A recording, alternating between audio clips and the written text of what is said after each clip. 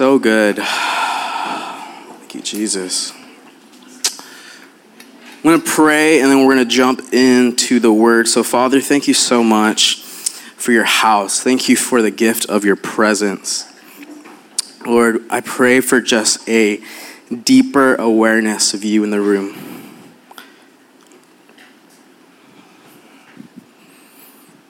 Thank you, Lord, that worship hasn't stopped. It's still going. So I pray that you would posture our hearts in a place of worship, a focus on you. Pray, Lord, that your word would become living and active this morning. And Jesus, I just submit this message to you and let you use it and speak through the noise and distraction. And let it plant seeds that will bear fruit this morning. In Jesus' name, amen. Amen. All right, guys, well, we are continuing our series, Let Him Lead. And we've been diving into the transformative leadership of Jesus. This has been a really fun series. And I want to start here. If we are to be followers of Jesus, we have to trust his leadership in every way that he leads. That his active leadership in our life is the journey of being discipled by him. So when we look at Jesus' leadership in our life actively, right, this is the invitation to be discipled by Jesus. And here's the thing, guys, that his leadership always has a destination. Let's say that again. Jesus' leadership always has a destination. There's always a place that he is taking us. Do you guys believe that? There is always a destination in his leadership. In Romans 8:29, it says this: "For those whom he foreknew, he also predestined to be conformed to the image of his son, in order that he might be the firstborn among many brothers." This is a very significant verse, because what this is showing us is that before he ever created you, God had a will and desire for your life. Before you ever stepped foot on the earth, before you were ever born, before you were even a thought on God's mind, his desire for you was to be conformed into the image of his son. And transformation happens when your will starts to collide with his will for you. So in his leadership, there is always one destination, and that destination is to be conformed into the image of his son. That Jesus is the blueprint of humanity. That in creating you, his desire is for you to embody his original design. So in every season, every trial, every struggle, every mountaintop, every valley, every moment that the Lord is leading you into something in your life, the destination is always going to be him. It starts with him and ends with him. That in his leadership taking you, moving to a new city, the destination is still him. Even though it may look like it's wrapped in a new city, the destination is always him. That this is his will and desire, that before you ever were created, he predestined you to be conformed into the image of his son. So with this, when we sign up to follow Jesus, we sign up to follow him in every way that he leads. Who here is a follower of Jesus in the room? All right. If you raised your hand, you signed up to follow him in every way that he leads. So today I'm going to talk about the third way, or another way that the Lord leads us. Let's go to Deuteronomy 8, verse 2. It says this: "Remember how the Lord your God led you through the wilderness." It's talking about the children of Israel. Remember how the Lord your God led you through the wilderness for these 40 years, humbling you and testing you to prove your character and to find out whether or not you would obey his commands. So if you're here the past few weeks, we talked about the first way, or one of the ways that the Lord leads us is through his voice, right? The word says that his sheep know his voice and they follow him. So the first way that we covered is he leads through speaking. And the second way that he leads is through his spirit, right? Those who are led by my spirit are children of God. So if you're taking notes, the first way that we covered his leadership is he leads through his voice. The second is he leads by his spirit. And so today we're going to cover another way that the Lord leads us. And this way is a very, very ignored way of his leadership. This is an area of his leadership that we don't often think about. Today we're going to talk about how he leads us through testing. The testing of the Lord. So I know for a lot of people, the idea of testing doesn't have a positive connotation, right? No one comes and is like, man, the Lord's testing me. I'm in a season of testing. I'm so excited. I don't think I've ever met someone that has said that. But the idea of testing doesn't often have a positive connotation, but the thing is, guys, testing is crucial if we are to grow and mature. That in Deuteronomy 8:2, it says that he tested them in the wilderness to what? To prove their character and their obedience. So in the same way, if you went to school, every one of us has taken a test. Anyone enjoy that? Nope, not a lot of people enjoy that. But when you are in school, right, you are given a test, and the point of it is to reveal what you know. But it also makes us learn so that we can pass the test and move up in academics. In the same way, the testing of the Lord reveals where we really are in our heart, but also invites us to grow so that we can move into the more of what God has for us. None of us would want to have heart surgery by a surgeon who never passed any of his tests. Like none of us would say, hey, I want to go to this surgeon. I heard he's great, but where he got his degree, he didn't have to do any tests. It was just like, you just do whatever and here's your degree. No one would want to have heart surgery from that surgeon, right? All right, hopefully not. Some of you are like, if it's free, maybe we'll see. But testing proves our character and it tests our obedience. So I want to define this for us, that the testing of the Lord is when difficult things happen in our life that cause us to either choose independence or greater dependency on him. So I want you to picture, if you're in school and you guys ever had like a Scantron sheet or like a bubble sheet. They don't do that anymore? They do? Okay. But you guys know what I'm talking about, right? Draw the circle. I want you to see this. Anytime there is a difficulty happening in your life, you're given a test. You have option A and option B, that's it. In every test, there's only two options. There's no C, D, E, all the above. There's only two options. Independence or greater dependency. And in every test, you're given a choice. Will I choose in the midst of my difficulty, independence, self-preservation? I'm going to get out of this in my own strength. This is not how I want it to go. I want it to be the way that I want it to be. It's not bearing the fruit that I want to bear. It's not successful in my eyes. Or are you going to choose greater dependency?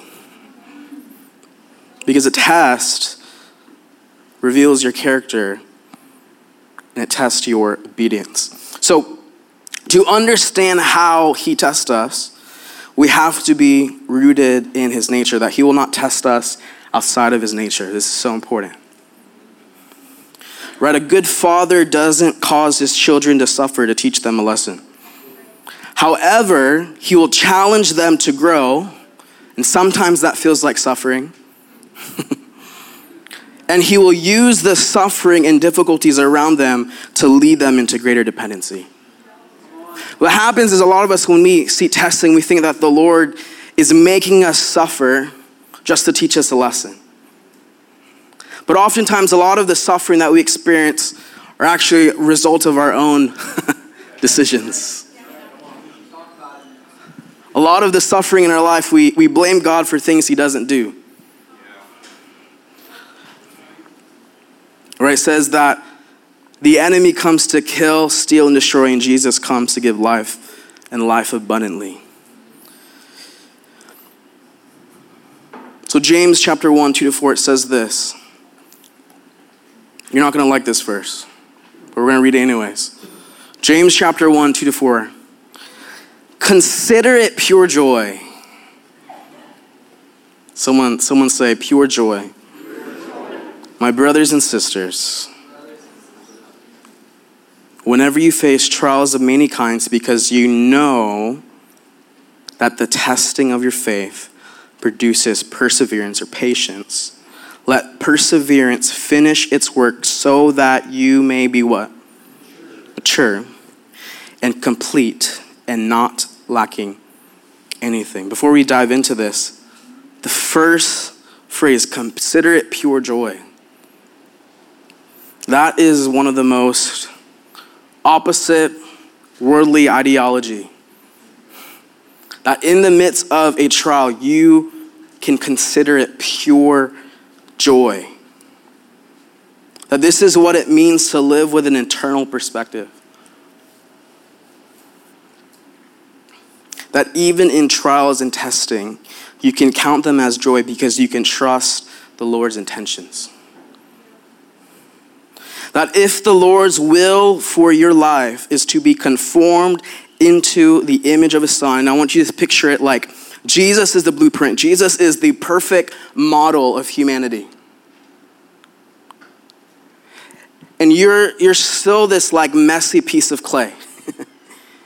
And through your life, God is using situations and people and using his word and his spirit and his voice, and he's leading you, and in his leadership, he is molding that clay to look more and more like the original model.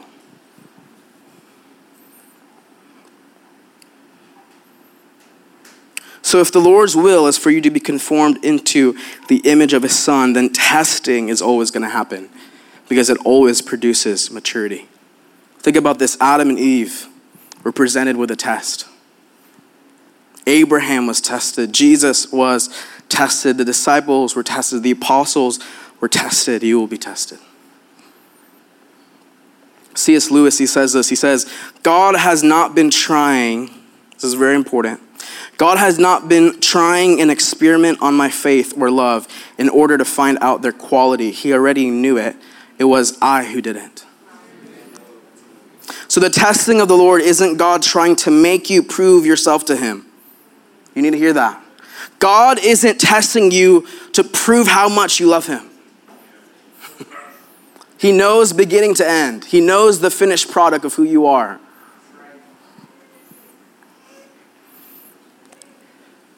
That his testing is an invitation into deeper obedience and dependency. That the consistent root, the foundation of testing, the consistent root and the consistent fruit is always dependency. Remember that scantron. There's only two options. Whenever there's a trial, whenever the Lord is inviting you into a test, you only have two options. And there's only one right option, and it's greater dependency. That we see this in the children of Israel, right? Going back to Deuteronomy 8:2. That God led them to the wilderness for these 40 years, humbling them and testing them, to prove their character, and to find out whether or not they would obey his commands. That Israel had one core test. There's several different tests, but if you look at the core of every test that Israel had to face, it's the same test that we face today. That's greater dependency. But what happened For the children of Israel, we all know it took them 40 years to enter into the promise, which should have only taken them 40 days, and was because they kept failing the test.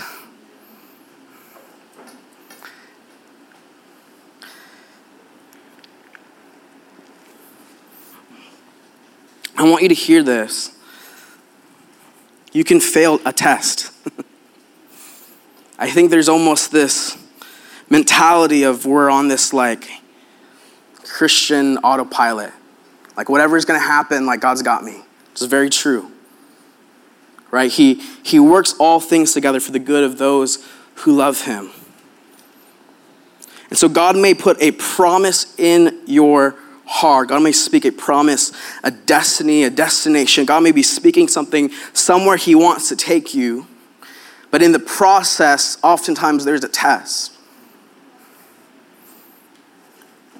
God is faithful. He who started a good work is faithful to complete it. But it doesn't mean he's going to complete it through you.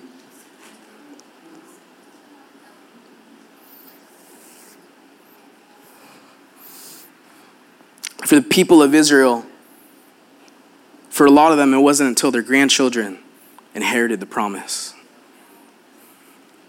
So what's the point? You can fail a test, but you don't have to. Jesus was tested when he was sent into the wilderness. And he did in 40 days what the children of Israel couldn't do. So oftentimes, a lot of the intersections of his leadership, he's leading us to go somewhere. There's always a choice, dependency or independence. And he'll get you there. But if you keep choosing independence, it's going to take a lot longer. So what do you want? Do you want to wait for your children to finally inherit the promise? Or do you want to step in and build your life in the promise?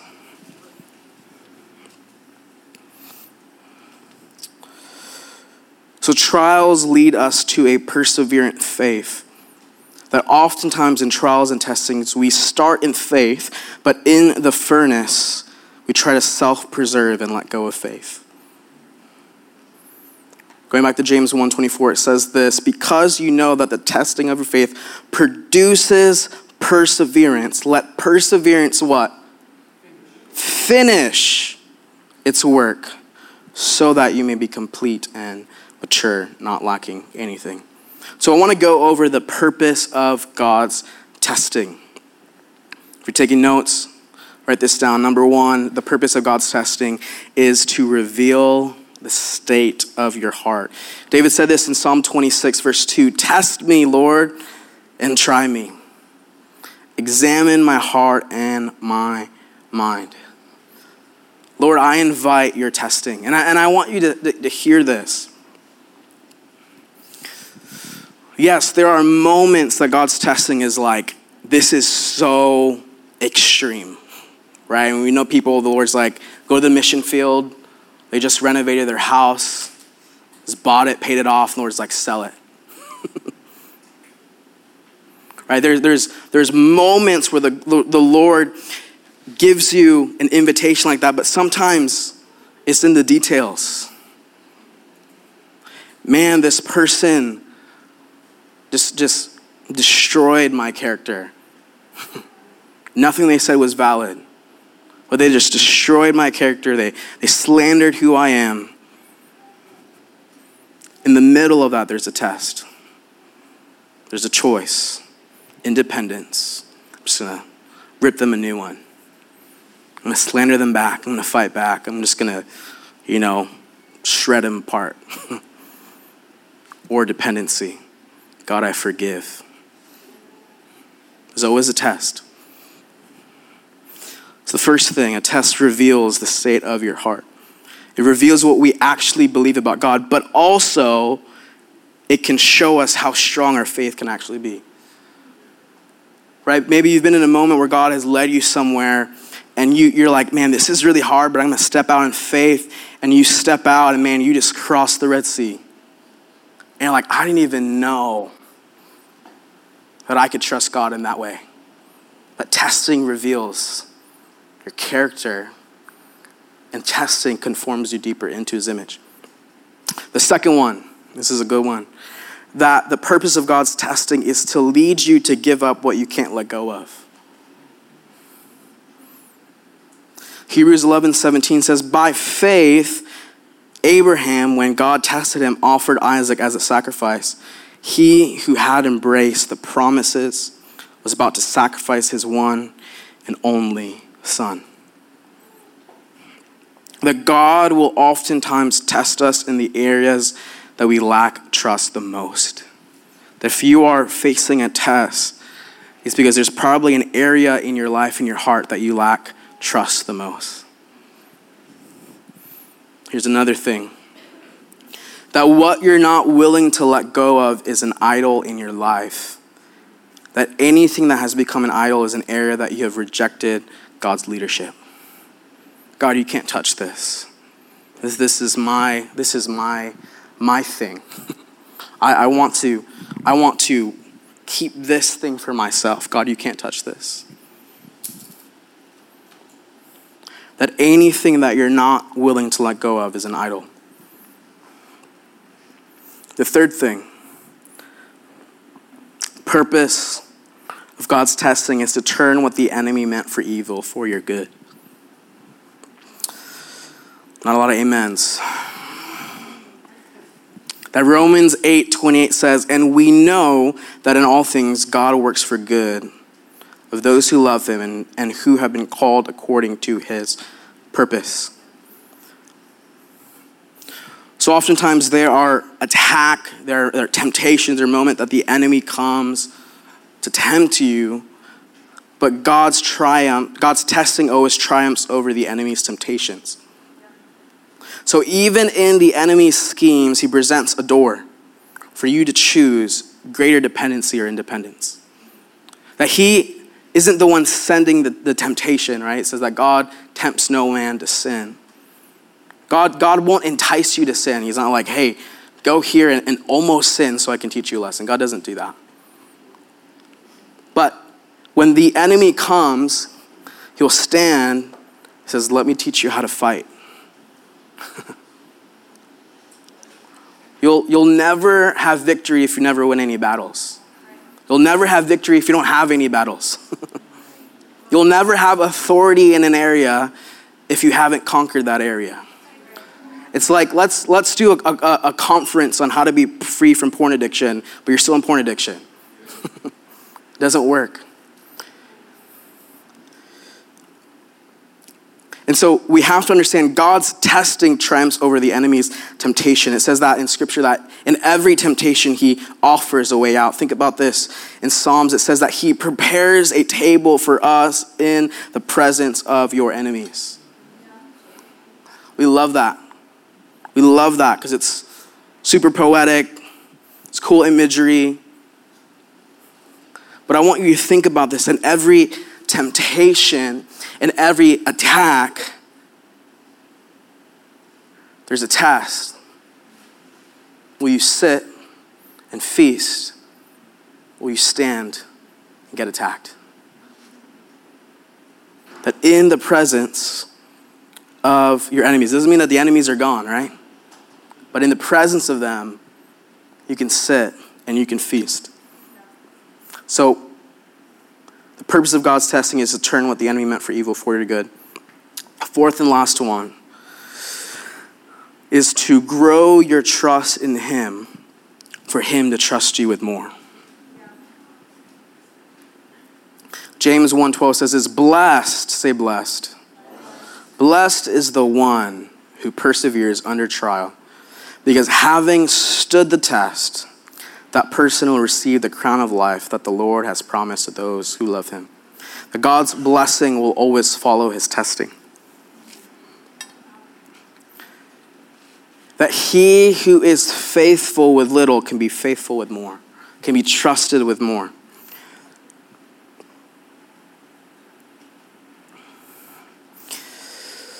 Like I said before,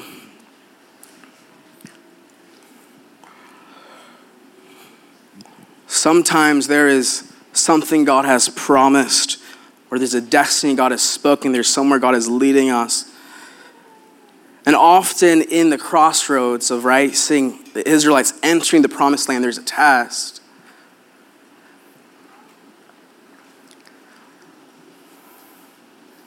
And the purpose of the test, again, it's not to prove to God how good you are, how much you love him, how much faith you are, but it's actually the test that is a crucible, it's a furnace to prepare you to actually enter and sustain that thing. That if it wasn't for the test, if the surgeon never had the test that he had to prepare for, that he had to pass, that he had to take to reveal what he actually knew, then he couldn't be trusted to do heart surgery on you. Because he doesn't have the proof of what he can do. And so, man, for a lot of us, we want the Lord to give us the microphone.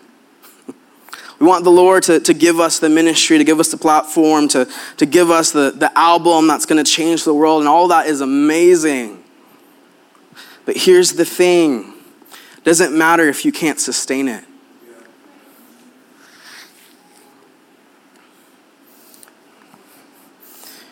You know, a lot of people who win the lottery often end up in debt. They don't know how to steward it. Right? You look at the parable of the talents. There's 3 people. One person was given the most amount of money. That person stewarded that money well. He multiplied it even more than what he had. The second one was given just a little bit less. He was given more money. He doubled it. The third person, they gave him money, and because he was afraid of what the ruler was going to do to him, so he just buried it in the ground. I'm too afraid to steward this, so I'm just going to do nothing with it. He was the one that failed the test.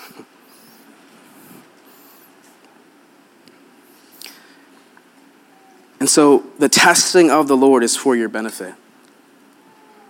This is why James says, consider it pure joy.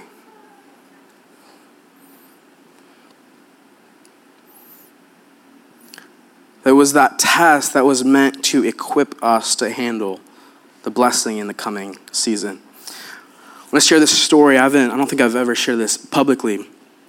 But a couple years ago, this is probably 4 years ago, Breakthrough it was just starting to grow. This is when we're in the basement of Court Street. Was anyone with us in that season? Come on, 2 people. Thank you for being faithful. But that's when we were really like, man, there was momentum. It was growing. It was passionate. We really started to plant roots as a community. And during that time, I was a freelance designer and essentially living month to month. And my wife just got pregnant, and we're doing ministry full time. And it was this moment, and I was like, okay, Lord, like, how am I gonna do this? Like, how are we gonna make it through? And in that time, I had so many people just sending me job offers. Hey, come be a creative director over here. Come to California, go to Texas. Just throwing offers at me to move to another church that was bigger and more established. And in my heart, I was like, no, like I'm called here. Like I know the Lord is moving on this. And so I just kept turning down all these offers.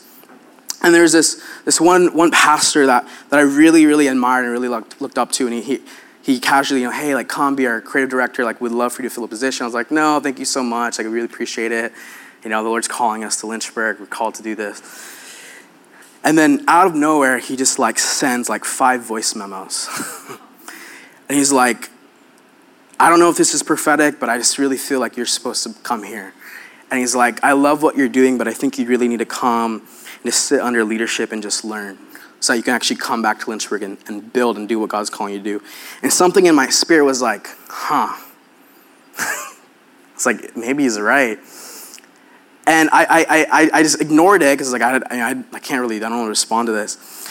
And it was like a few days I couldn't shake that feeling. I was like, man, like, what if we moved? I would have a salary, be mentored by this pastor that I really admire, be in this church that's really incredible and growing.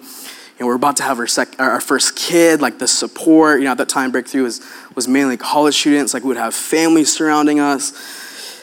And I just started fasting, and something in me was like, you know what, like the Lord might be on this, like let's explore it.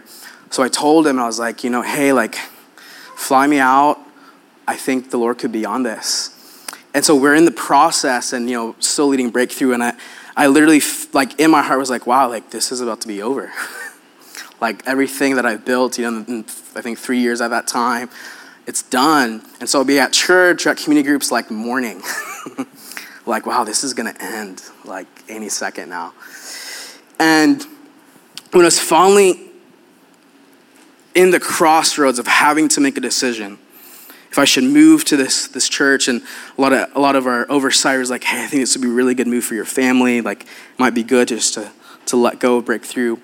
In my heart, I just couldn't. And everything was like, this is the best move for your family. You need to make this move. This is going to be the best, most sustainable move for your family. And in my heart, I couldn't let go of Breakthrough. I was just like, God, like I spent 3 years building this thing. It's finally like in a good place. Like I can't let go of this. And it kept coming down to my inability to make the decision was rooted in me not willing to let go. And was almost in this place where I was elevating Breakthrough and the value of Breakthrough over the importance and value of my family. And so I finally made this decision, and it was like this ripping apart of like, all right, like I don't want to do this, but I gotta let go of my child, essentially, that I birthed and grew for a couple years. And I finally reached out to the pastor, and I was like, all right, like let's do it. And I was finally willing to let go of Breakthrough for the benefit of my family. Right, guys, I've heard that phrase, don't sacrifice your family on the altar of ministry. And I was like, okay, I don't want that to happen. I'm going to sacrifice ministry on the altar of family. So I told him, hey, let's do it. Like, I'm going to take this job. And he gets back to me and he's like, I'm so sorry. Like, I don't know what happened, but our elders this last month decided to hire someone in-house. And I was like, okay. Great. It's like a 2-week process. And I left, and the Lord showed me a picture. He's like, Andrew, I was testing you.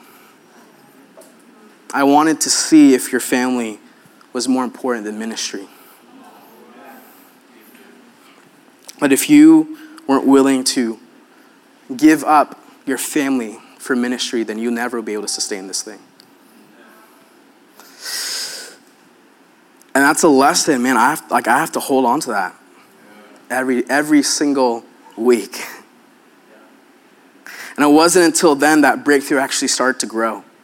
It was right after that we moved into Mission House. It was like our first autonomous space where it was like meeting in someone's space. And it's our first, like, man, this is our space now. We have offices. And Breakthrough wasn't until then that it led into where it is now. But what would have happened if I was like, you know what, like in my own flesh, because it's not about the decision, it's about the heart. In my own flesh, I'm going to keep Breakthrough even though it's going to harm my family. That in the test, Lord would have been like, okay, that's your choice, independence. And both could have collapsed. But because in the passing of the test, the Lord was able to trust me with more, but it matured me and it grew my dependency.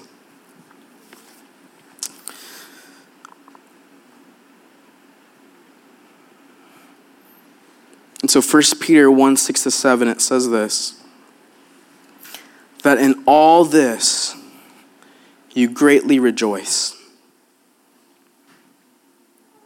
though now for a little while you may have had to suffer grief and all kinds of trials. These have come so that the proven genuineness of your faith, of greater worth than gold, which perishes, even though refined by fire, may result in praise, glory, and honor when Jesus Christ is revealed. That's good. That we can rejoice in suffering because the trials we face can result in the testing of our faith, which leads to a greater dependency that results in a pure offering of worship.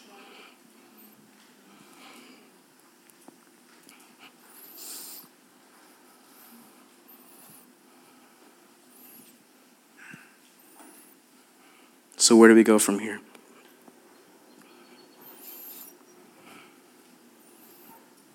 I think for a lot of people, we've had test and testing, and we didn't know it was a test.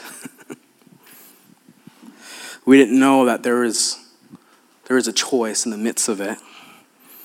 And so it's almost like we're in a jungle and we're just like fighting to find our way out.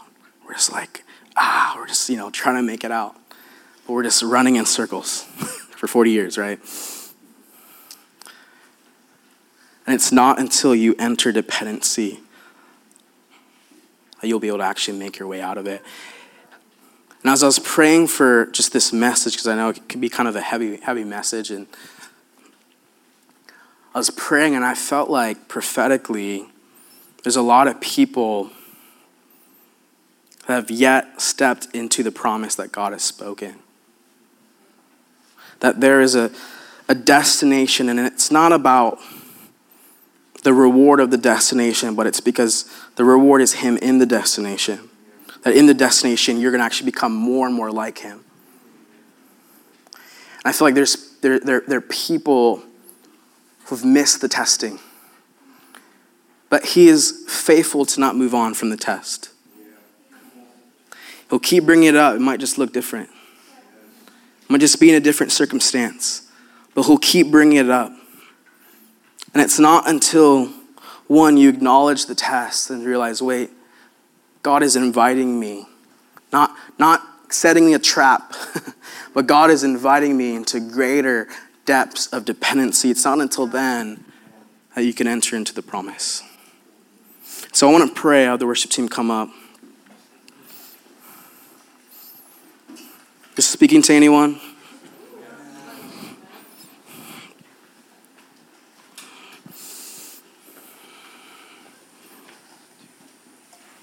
I just want to pray. I feel like the Lord wants to unlock things.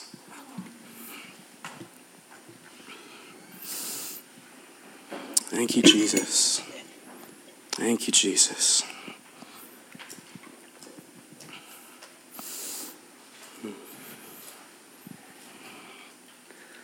Thank you, Jesus.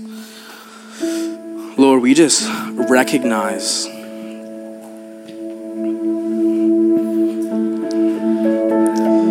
we recognize the errors that we have suffered and where we have just placed the blame on you.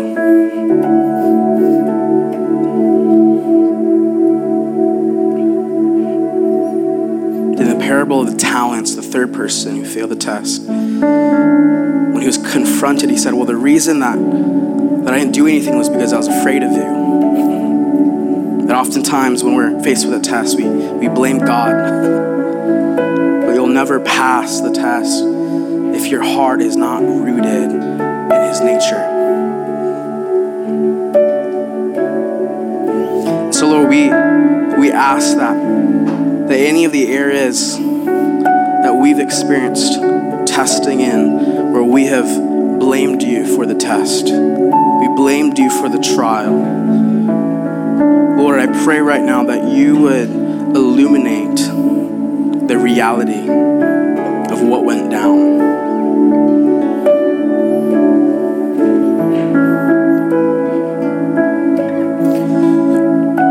Lord, we just let go of the blame. This is step one, guys. Lord, we let go of the blame.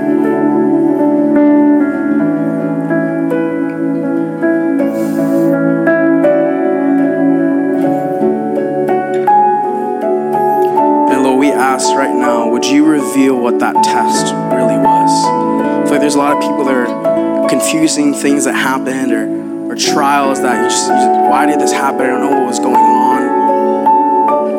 Just ask the Lord, Lord, would you reveal what the test was?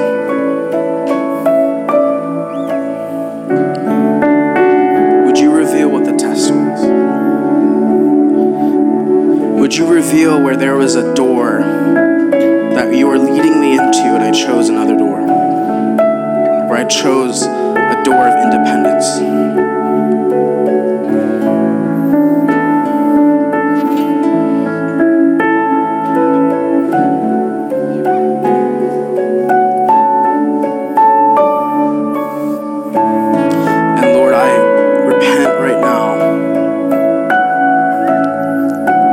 Through the door of dependency.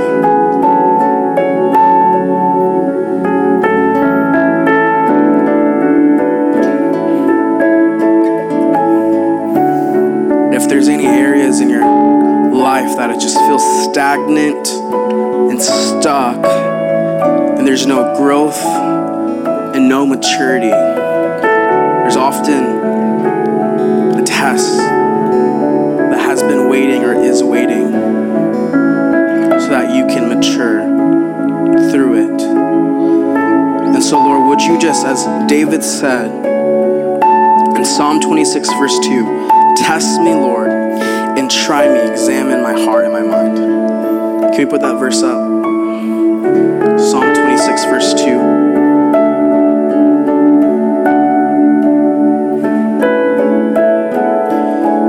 Test me, Lord, and try me, examine my heart and my mind.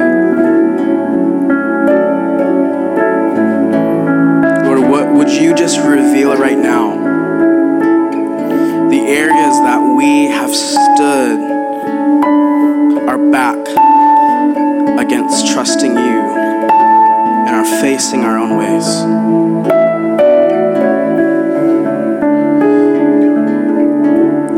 Would you examine my heart and reveal what I actually believe? The lies or the truths? Guys, the Lord wants to unlock your heart. Lord, would you reveal what we actually believe?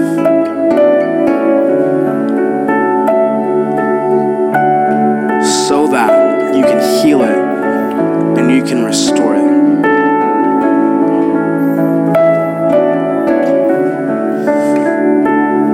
Would you reveal right now any areas that I'm not willing to let go of? Whether it's financial security, whether it's relationships or friendships, whether it's dreams,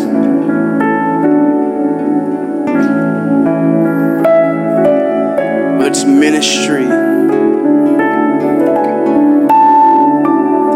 whether it's my idea of success, Lord, would you show me what I'm not willing to let go of, that I've created an idol? And I invite your testing to help me let go of it, to step into greater dependency.